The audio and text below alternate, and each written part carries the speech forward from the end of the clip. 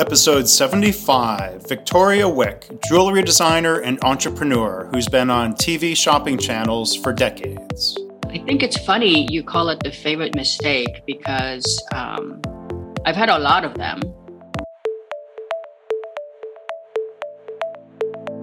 I'm Mark Graban.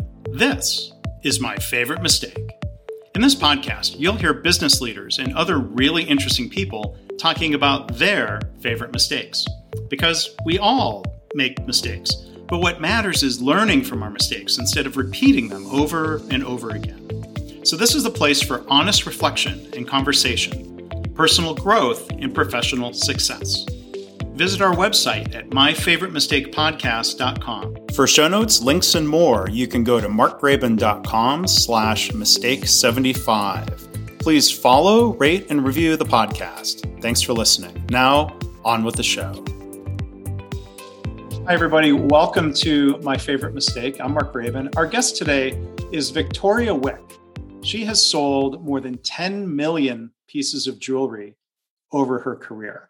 From 1998 to 2017, she was on HSN. She was sharing her unique jewelry designs with millions of viewers on monthly shows. But then she took some time off to plan her daughter's dream wedding. She wrote a novel, but she came back to TV. And you can find her now doing a weekly show on Shop HQ, sharing her elegant, affordably priced jewelry. So I'll tell you just a little bit more about Victoria. But first off, thank you for being here today. I'm really glad you could join us. How are you? Thank you. It's a pleasure and an honor to be sharing this time with you and your audience. Yeah, well, thank you. Thanks. Looking forward to hearing your story and having a conversation about entrepreneurship and things that you're doing to help others. But Victoria's, her family, her parents immigrated from South Korea when she was very young. She has a BS in economics from UCLA and an MBA from USC. She has a podcast called $1 Million Hobbies, so I'll encourage you to go check that out. And I think we'll be able to talk about this later. She has an upcoming book. She's written it, but not yet released. It's called Living the American Dream. And it sounds like you've done that, Victoria. So I understand writing the book. That's good. Yeah. And really, it's not a story about me, but it's more about story about the journey that America, or the promise of America. You know, if you really know what you want, you're willing to go and get it, there is a path to success. And the American dream could be anything. It could be just spending time with your family or making a lot of money or doing what you do. So I'm really excited to share that vision as well. And when it comes to sharing, in the context of all of the success you've had, the first question I'll throw right at you here, looking back at the different things you've done, what would you say, Victoria, is your favorite mistake?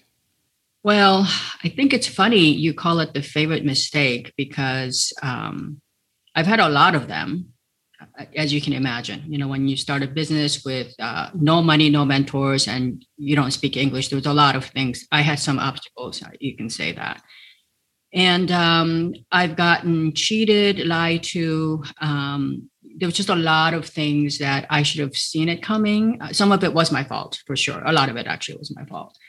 But I would say that the one that would impact the entrepreneurs today the most is this one. And that one, it's a big one. It's a really big one. And I'm still recovering from it. It's the one that I still haven't recovered from yet. And that is when I went to HSN, that was back in 1998. And internet it was not in existence to the masses. Okay. It was sort of, as you know, in your business, the technology and all that was kind of there. The real techie people knew that, things like Windows and all this stuff was kind of coming, but it wasn't there yet. So my contract did not specify anything regarding internet. So it basically said something to the effect, the contract was kind of lengthy, but there was one clause that said that they owned my image, voice, likeness, and brand for all electronic retailing. So the word electronic, they later then used to say that anything that uses electricity, which is everything. So, I mean, That was, and what they really meant to say is that they own, what I thought I was signing was that they owned the, the likeness, image, and the voice and all that, and the designs, obviously, that I was offering on HSN for TV retailing, because they had a very big monster of a competitor named QVC, and it was worldwide. They had stations worldwide. So I thought that's what I was signing, and I did not have a lawyer. I didn't have a lot of money. I didn't have a lawyer. And it was kind of a gentleman's handshake. The president at that time still remains a very good friend of mine. And I took his word for it. His lawyers, they had a whole floor full of lawyers. And the rest of the contract was good. They've been a great partner for me all these years. But that's the one that I overlooked every time it actually, not overlooked, but I kind of tolerated it and stomached it, because the rest of the parts of my contract was so good and the partnership was so good. So the impact of this whole thing is I wasn't able to build my own social media. I was not able to kind of engage with my customers directly other than on my TV shows. So when I left in 2017, even though I have had more than 10 million, something between 10 to 15 million pieces of jewelry, which means, even if people were sort of repeat buyers, I would say my transactions included somewhere at least 5 to 10 million people. And I left the network with 0 following. And I am talking 0 because I was not allowed to use my own, all that stuff. So they kind of managed all that. It was really nice when they did it. And I had a huge following that was attached to their page. So when I left, I had to start over. And so, as you can imagine, that's a pretty big handicap now. If I were starting over, I mean, thankfully, my brand loyalty is completely off the chart. So my customers are actually finding me on a new network, and the new network is actually trying to really help me kind of rebuild that. And I'm very confident that eventually I'm going to get all 10 million people in my fold. But it's time and money now. So for most entrepreneurs, I'm sure, Mark, that would be the end. It would be the end, pretty close to the end, at least at my age. Sorry, just to clarify. So when you say 0 following, people love you and your products, but you mean you had no email list, right? No Twitter followers, no right. Facebook followers to formally tap into. It was all tied to their network. So even my website, if you typed in victoriawick.com, it actually opened at hsn.com, as one of the pages. So and that kind of followed when I went to Shop HQ the first year. When you typed in Victoria Wick, it actually went to the shopping page. And I have a beautiful relationship with them now as well. And I think they now understand that when my customers know when to tune into my show every month, because they will Google it and all that. But when they come to my site, they want to know more about me, not just to shop again. So I kind of convinced them that it would be best for my customers, as well as them and myself, if my customers can actually kind of engage with me on a different level than shop.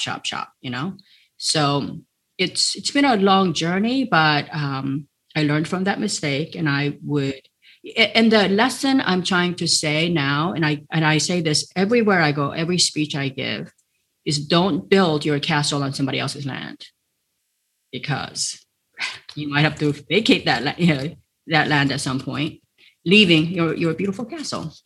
Well, Victoria, thank you for sharing that story, and like you said, that element of that relationship that with HSN that was far from ideal. But now, when you decide to get back into the business, you're at a point where I'm guessing you had lawyers, you worked up front to have an agreement that didn't have that same problem, because you learned from it.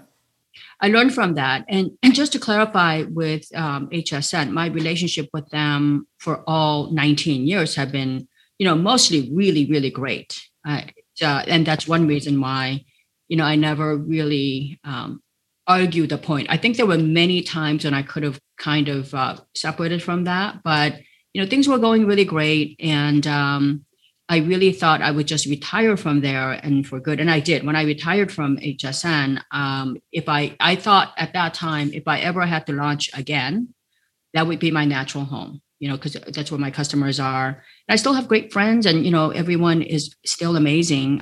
Still have an amazing relationship with them. But the type of business that they run, which is just a very high level, I couldn't be doing what I'm doing now, which is write a book. I wrote 2 books actually, and I starting my own podcast, getting involved in the community, giving speeches. I couldn't do that with their schedule. So I kind of right now, at Shop HQ, it's a little bit smaller network, a little less demanding schedule.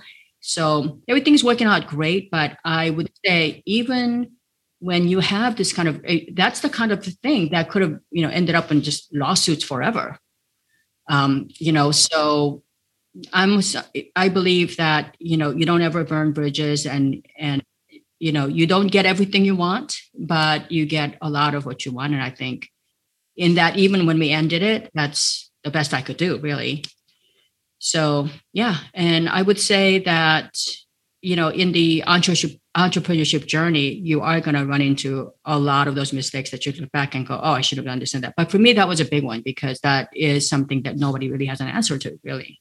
And I'm guessing there's a whole generation of talent from HSN that had similar deals. That I'm not sure. I'm not sure, because most people weren't on contract.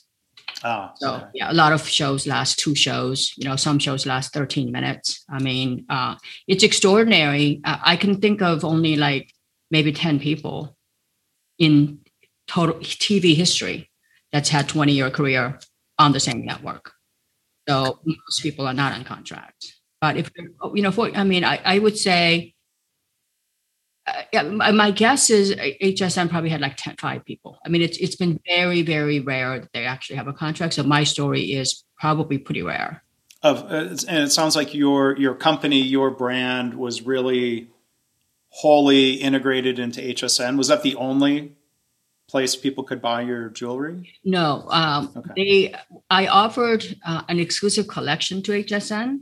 Okay. So, but I had very similar type of deals with, I sold it all over the world. I mean, I sold to duty free. I sold all the airlines. If you remember when you used to fly first class, they used to have duty free cards. And so my products were, basically on the cover of all the major airlines, United Airlines, United, Delta, American, Air Mexico, Canada, Lufthansa. I was on probably 40 different airlines, all the cruise ships. And again, before the internet, all these places kind of like have their own distribution. I sold to Harrods London, Takashimaya Japan, Galeries Lafayette in France. I mean, all these stores had my products. And a lot of it, I actually even sold it on some different brand names. So because people, stores like Neiman Marcus and Saks, they sold their products with a little bit of a snob appeal. So they didn't want the same brand that was on HSN with that. So I actually created different brands. And I think that that's something I do discuss in my $1 Million Hobbies, because it allowed me to grow pretty fast, but it also kind of prohibited me from building a really fantastic large brand at that time. Today would be a little different, because there is a little less of a stigma of being on HSN or Target. I think today's consumers are a lot more savvy. So there was not that huge psychological divide between, I shop at Saks versus I shop at Target, because a lot of people now will shop at both places, Yeah. For different things.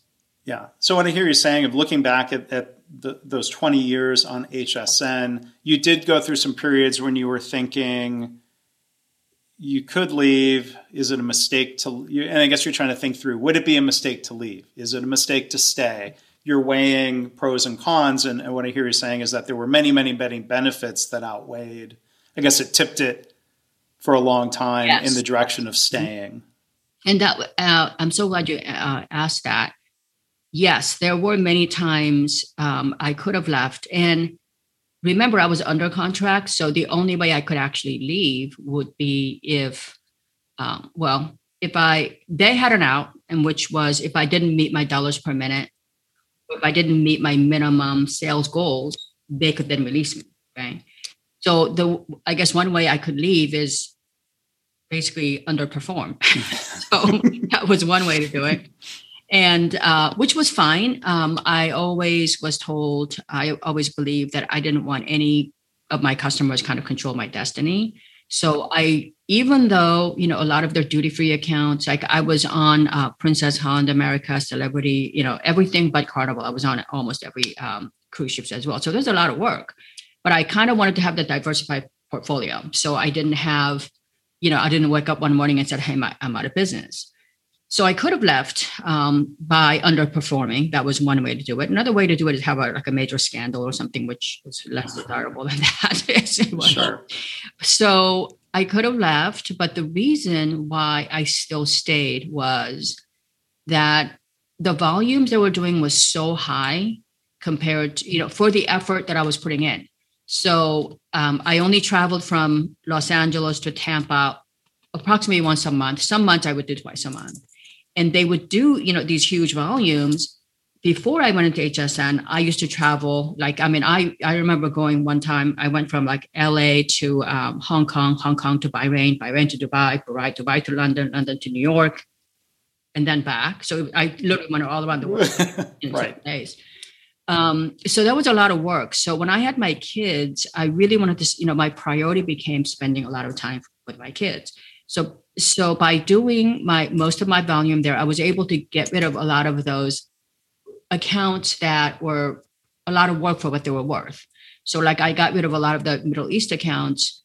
The higher end customers still did it by faxes and, things like that. I did jewels that went to the royal family and all that, and they kind of didn't care if I flew there or not.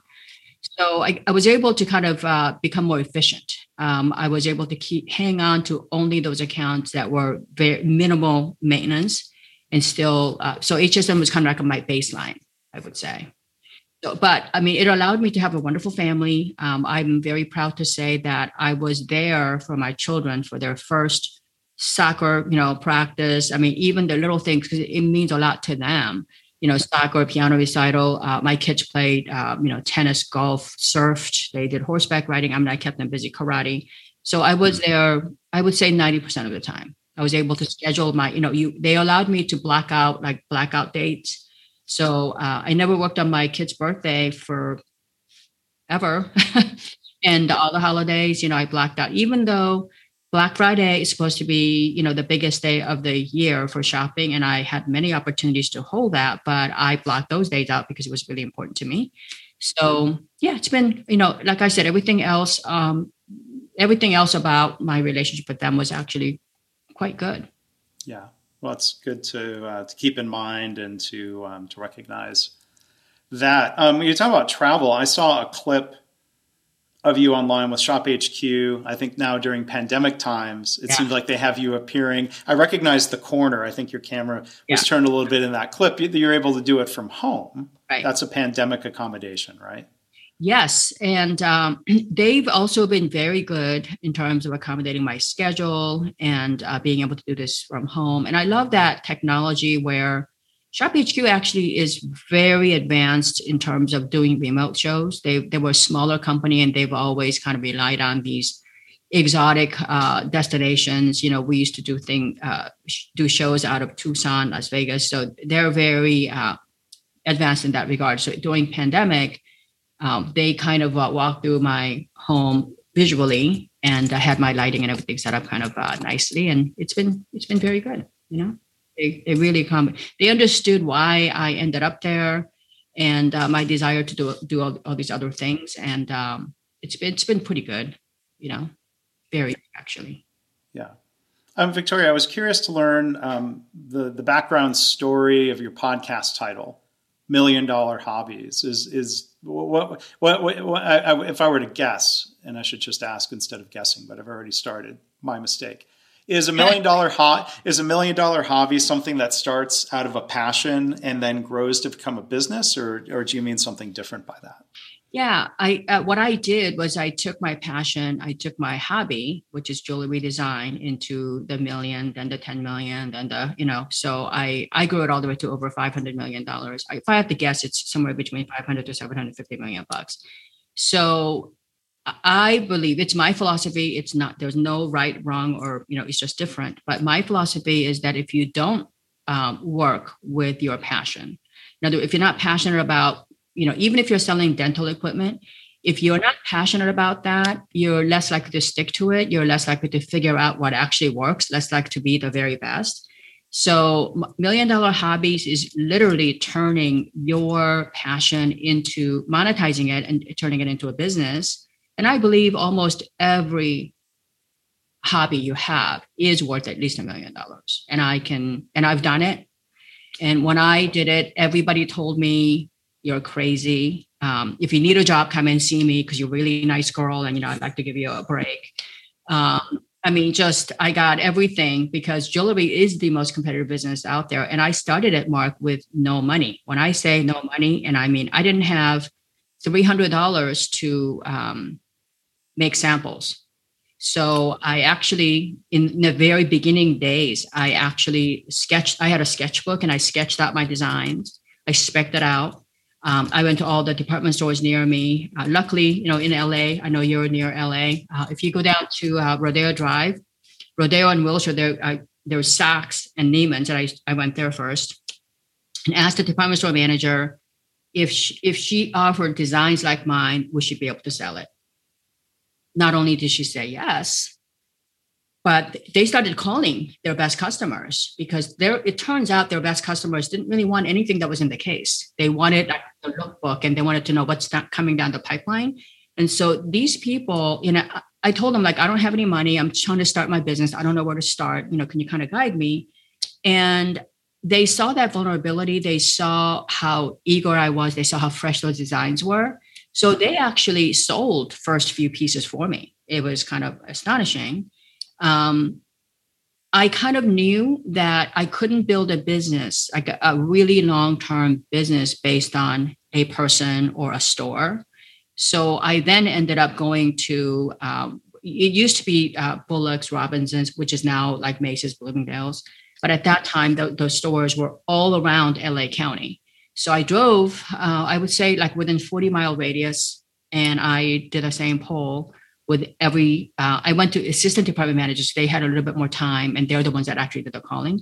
So I got about 40 different store managers. And by the time I was done with taking my poll, I came up with 8 designs that I thought was very universal, that I could sell mass. So that's how I got started. So I would say, even if your passion is running, I could turn like running shoes or, a t-shirt, whatever it is, you could find. I mean, I know gardeners that actually have done that, like literally just looking at gardening tools, and they founded companies that are $70-80 million later. So I do believe that you could take your hobby into $1 million, but you got to really want it. You got to be able to kind of like be committed. You really have to commit to it. It doesn't just happen overnight. I'm going to tell you that it's not easy, but it can be done. Well, you got the wheels spinning in my head of how to turn this podcast hobby into $1 million. I'll give that some thought. We'll have a talk. I'll listen to episodes of your podcast. It's funny. I ran into a guy. I gave a speech over the weekend for 200 small business owners. And I met a guy there. He was like part of the media.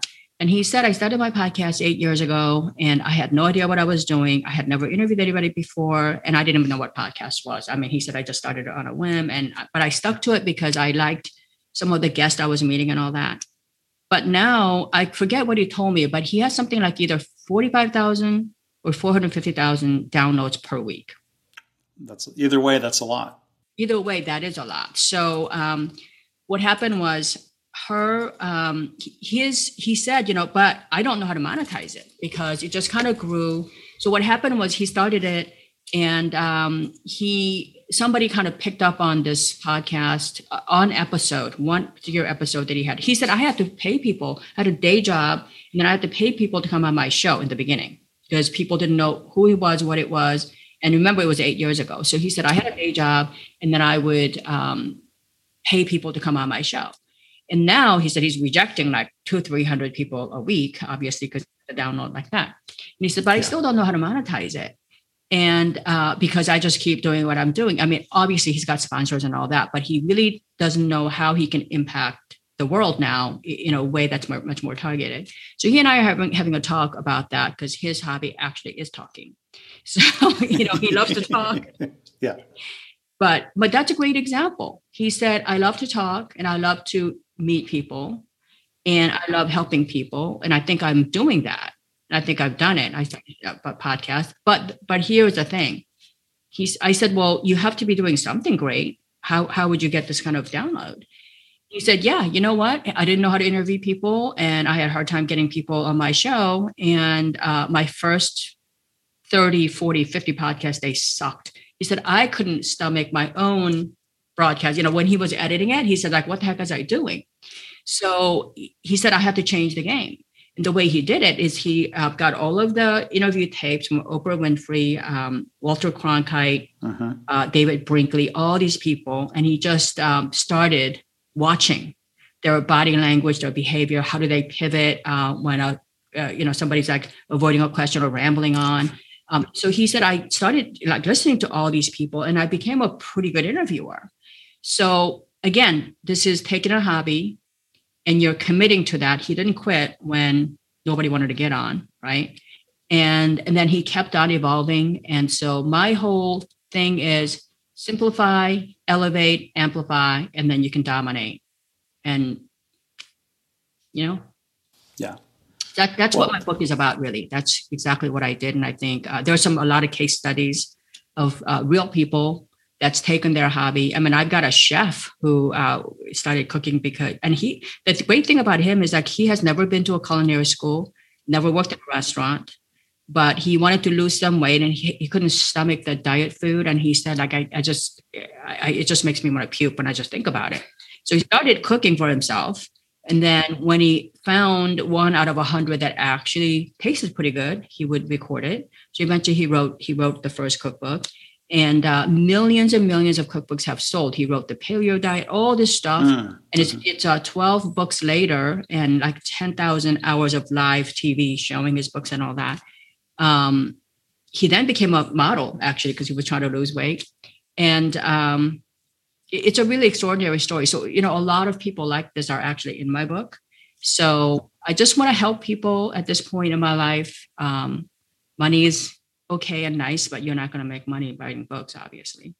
It's a lot better. It's a lot easier for me to actually make money being on TV, selling $100 per minute.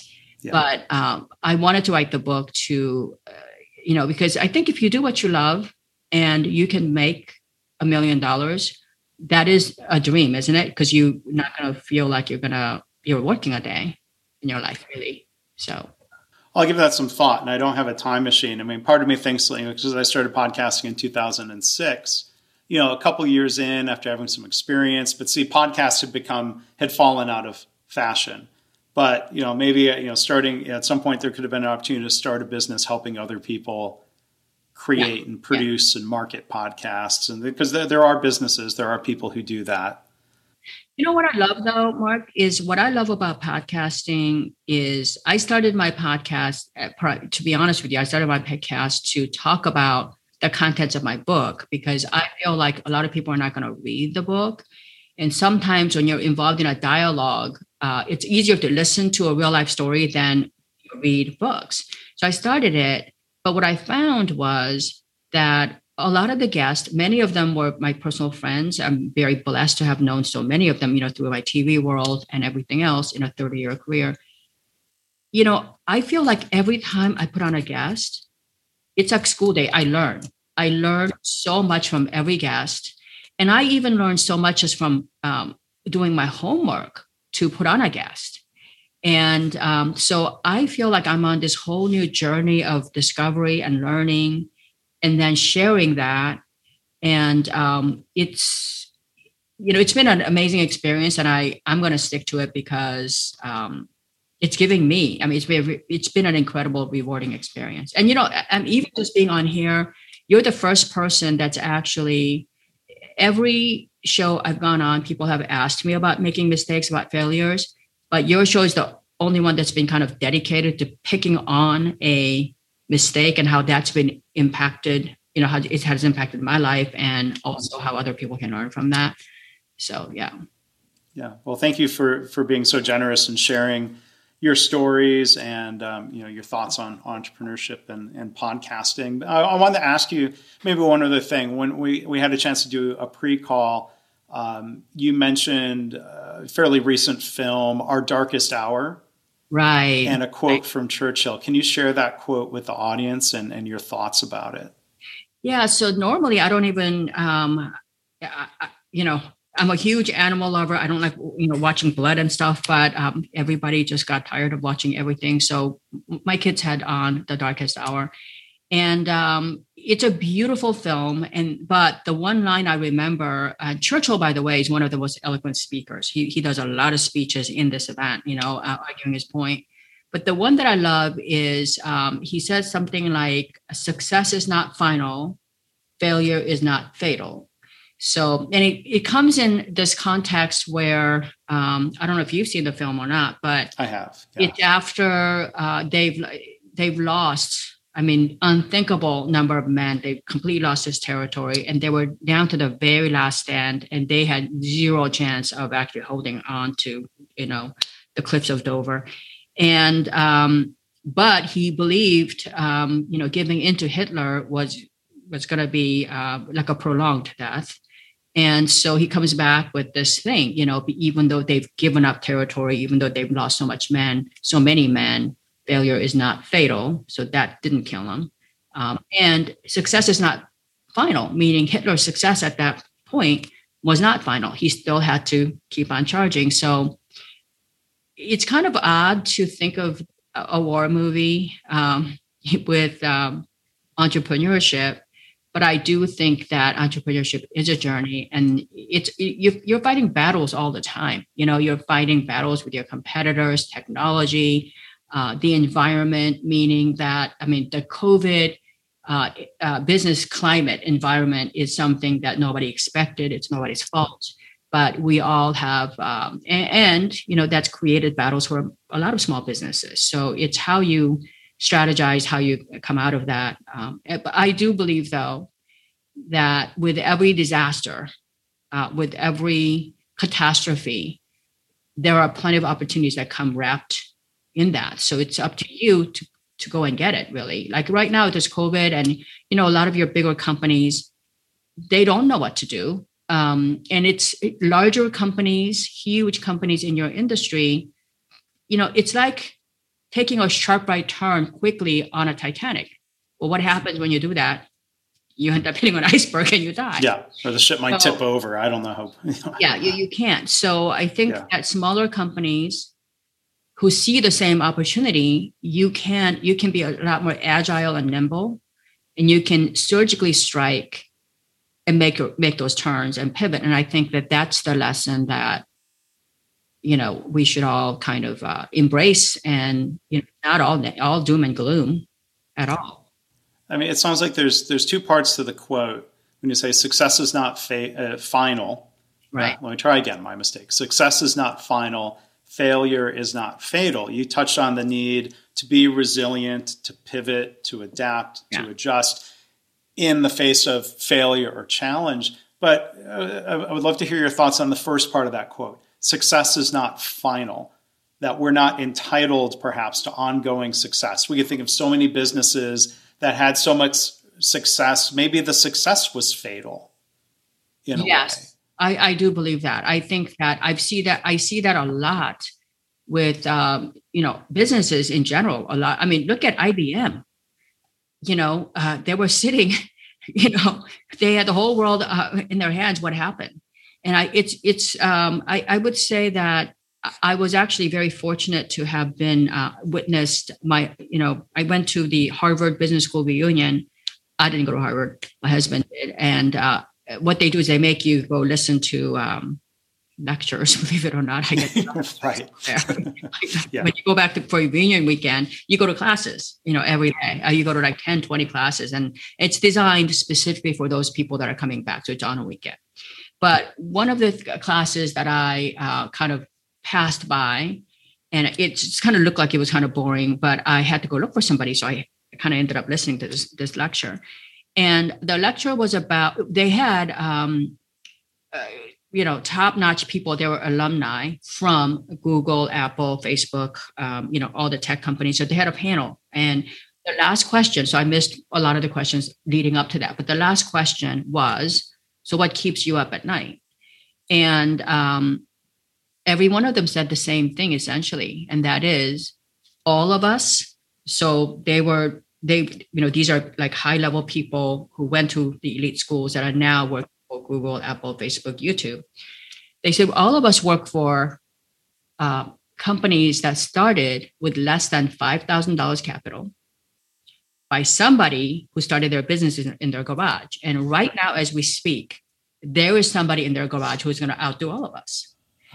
So I think that's their fear, apparently. So I think that when you are successful, you do have to understand, you have to still have that undying, unsatiable curiosity to keep on moving. If you don't keep evolving, and if you don't keep getting to the next plateau, I mean, you die because somebody else keeps on going. So when you are successful, you almost have the duty and the responsibility to keep innovating and elevating. And if you don't do that, then I would say not only would you not be successful forever, I would say you don't deserve it. That might be harsh, but it's true. I mean, take my business, for example. This is why you see designers, like very few designers are relevant and, very in demand at that same level. A lot of designers are like kind of a flash in a pan. They just come and go. I would say there are a few designers in every industry that continues to, evolve. I mean, take like a brand like a Chanel. Chanel, I mean, she's been dead for how many years now, but they keep evolving. I mean, they somehow find ways to modernize their designs with that same look. I mean, they still have that tweed and all that, but their cuts are now more modern. Mm-hmm. Their, fabrics are a little bit lighter. They got a little bit more edgier fringes. So they understand who their customers are and how their lives are changing. So they still continue to elevate and evolve. And I think that success is not final. So, I mean, I would say in that war movie context, Hitler did succeed. And what Winston Churchill was saying was that he was able to predict their moves because Hitler's people who were successful did the same moves every single time. So, So you're talking about the need. Yeah, because I imagine in jewelry, clothing, there are trends, fashions and styles change. And we can all think of examples in the clothing space. Brooks Brothers went bankrupt. They could blame COVID. Maybe that just hastened their demise. Oh, yeah, it was coming 10 years prior to that. Yeah. I mean, I think when you look at a lot of these companies, J. Crew is another one. I think that they just forgot to evolve. I mean, they just didn't understand why people shop there. You can't be everything to everybody. You have to have a niche, and that niche is going to meet somebody's needs. And, J. Crew, in my opinion, they have the same thing in different colors, same basic tee, same basic shirt, pants, like in different colors forever. And, you can only have so many of the basic tees. So if you're going to cater to that basic person, you still have to come up with, new fabrics, new cuts, new little trims. You have to experiment a little bit because you have to find, in business, I always teach people 20% of your effort, 20% of your merchandise is going to bring you 80% of your business, right? So you identify the basic t-shirt, like in menswear, you identify like a men's sportswear. You're looking at basic white t-shirt. Okay, that's going to be a huge portion of your business. Fine. But then if that's all you have every week, every year, they're going to eventually go to some other person's basic tea. So while you still have this 20% you can count on every time, you have to understand you have to find a new 20%. So what I would suggest is that if you understand these 6 styles are these 6 styles out of the 100 styles you're offering bring you 80% of your revenue, it's great. But I would say, look, pretend you don't even have the rest. Pretend that the 6 is your whole thing. So you then have to look for the 20% out of the 6, because that comes down to 4% of the total. Because the rest of it are going to come off. So you now have to look, you got to be actively looking for the new thing that's going to bring you the new 80%.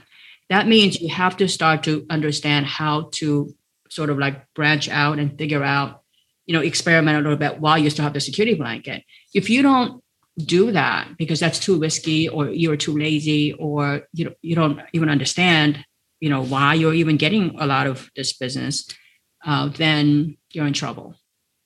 It's going to be a matter of when you're out of business, not if.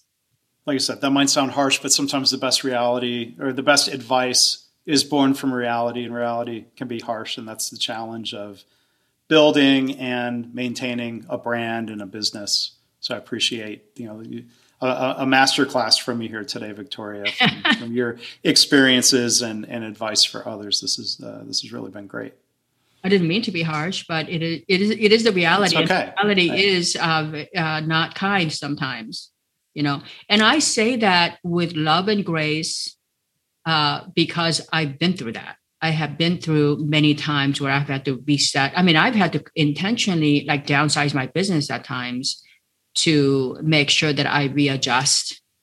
Because the last thing you want to do is keep on risking everything you have. So I've had to cut out customers. I've had to cut out things that I didn't want to, because you do need to sometimes. It's like getting a tune-up, in a car. Well, I think, yeah. So you described your words as harsh, and I think you were being a little too harsh on yourself. Like you said, it came through with love and grace. You're trying to help others, as you've said. Your goal is to create 1 million millionaires, and I really admire and appreciate what you're doing. I look forward to your book coming out. I think there are going to be a lot of great lessons there. That book is called Living the American Dream. And what I can check out right away, and I'll encourage others to do, is check out the podcast. And that is, again, called $1 Million Hobbies. So our guest today has been Victoria Wick. You can find her website that's about her, and it points to her and her story and everything she's doing now. She's built this new castle on your own internet land, right? It's Victoria Wick. VictoriaWick.com. I'll make sure there's a link in the show notes. It's WIECK, VictoriaWick.com. Victoria, thank you so much for being a guest here today. I'll give you the last word if you want to take it. Yeah, I forgot to mention that I'm holding a free webinar, completely free of charge webinar. And it is, I think it's titled How to Become Relevant, and then elevate and amplify your personal message so that you can build a brand. And it's free. And like I said, in my journey to my new mission, my new chapter of my life is to create 1 million millionaires, is to help small business people get visible, get their voices, because that's one of the fastest way to go out of business, is that you got this amazing, fabulous product or service and nobody knows who you are. So that, I can teach you how to get some free PR. And there are a lot of free PR stuff that you don't have to pay a PR agency for, and to amplify your voice and simplify. So hopefully many of you will check that out. And I thank you, Mark, for having this wonderful show and inviting me on your show. Well, thank you. I'll make sure there's a registration link in the show notes. What's the date on the webinar? I think it's June 23rd. And it will be limited. It will be limited in, we don't want to have 4,000 people checking in on it, because we want it to have a great, so if it gets completely sold out, I'll hold a second one. So it will have a limitation in terms of technology, as well as how many question and answers I could actually answer. But it would be, I don't want to ever tell you what to do and then not teach you how to do it. So this will be a real good primer on, if they want to go buy services somewhere else, and they can do that afterwards. But my thing is going to be free.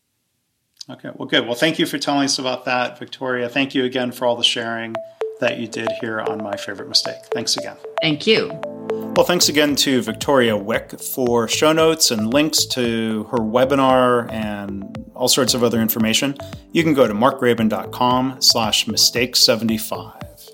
And I hope this podcast inspires you to reflect on your own mistakes and how you can learn from them or turn them into a positive. I've had listeners tell me they've started being more open and honest about mistakes in their work, and they're trying to create a workplace culture where it's safe to speak up about problems, because that leads to more improvement and better business results. If you have feedback or a story to share, you can email me, myfavoritemistakepodcast@gmail.com. And again, our website is myfavoritemistakepodcast.com. Since every podcast asks you to do it, it would be a mistake if I didn't ask you to please follow, rate, and review. But most importantly, thank you. Thank you for listening.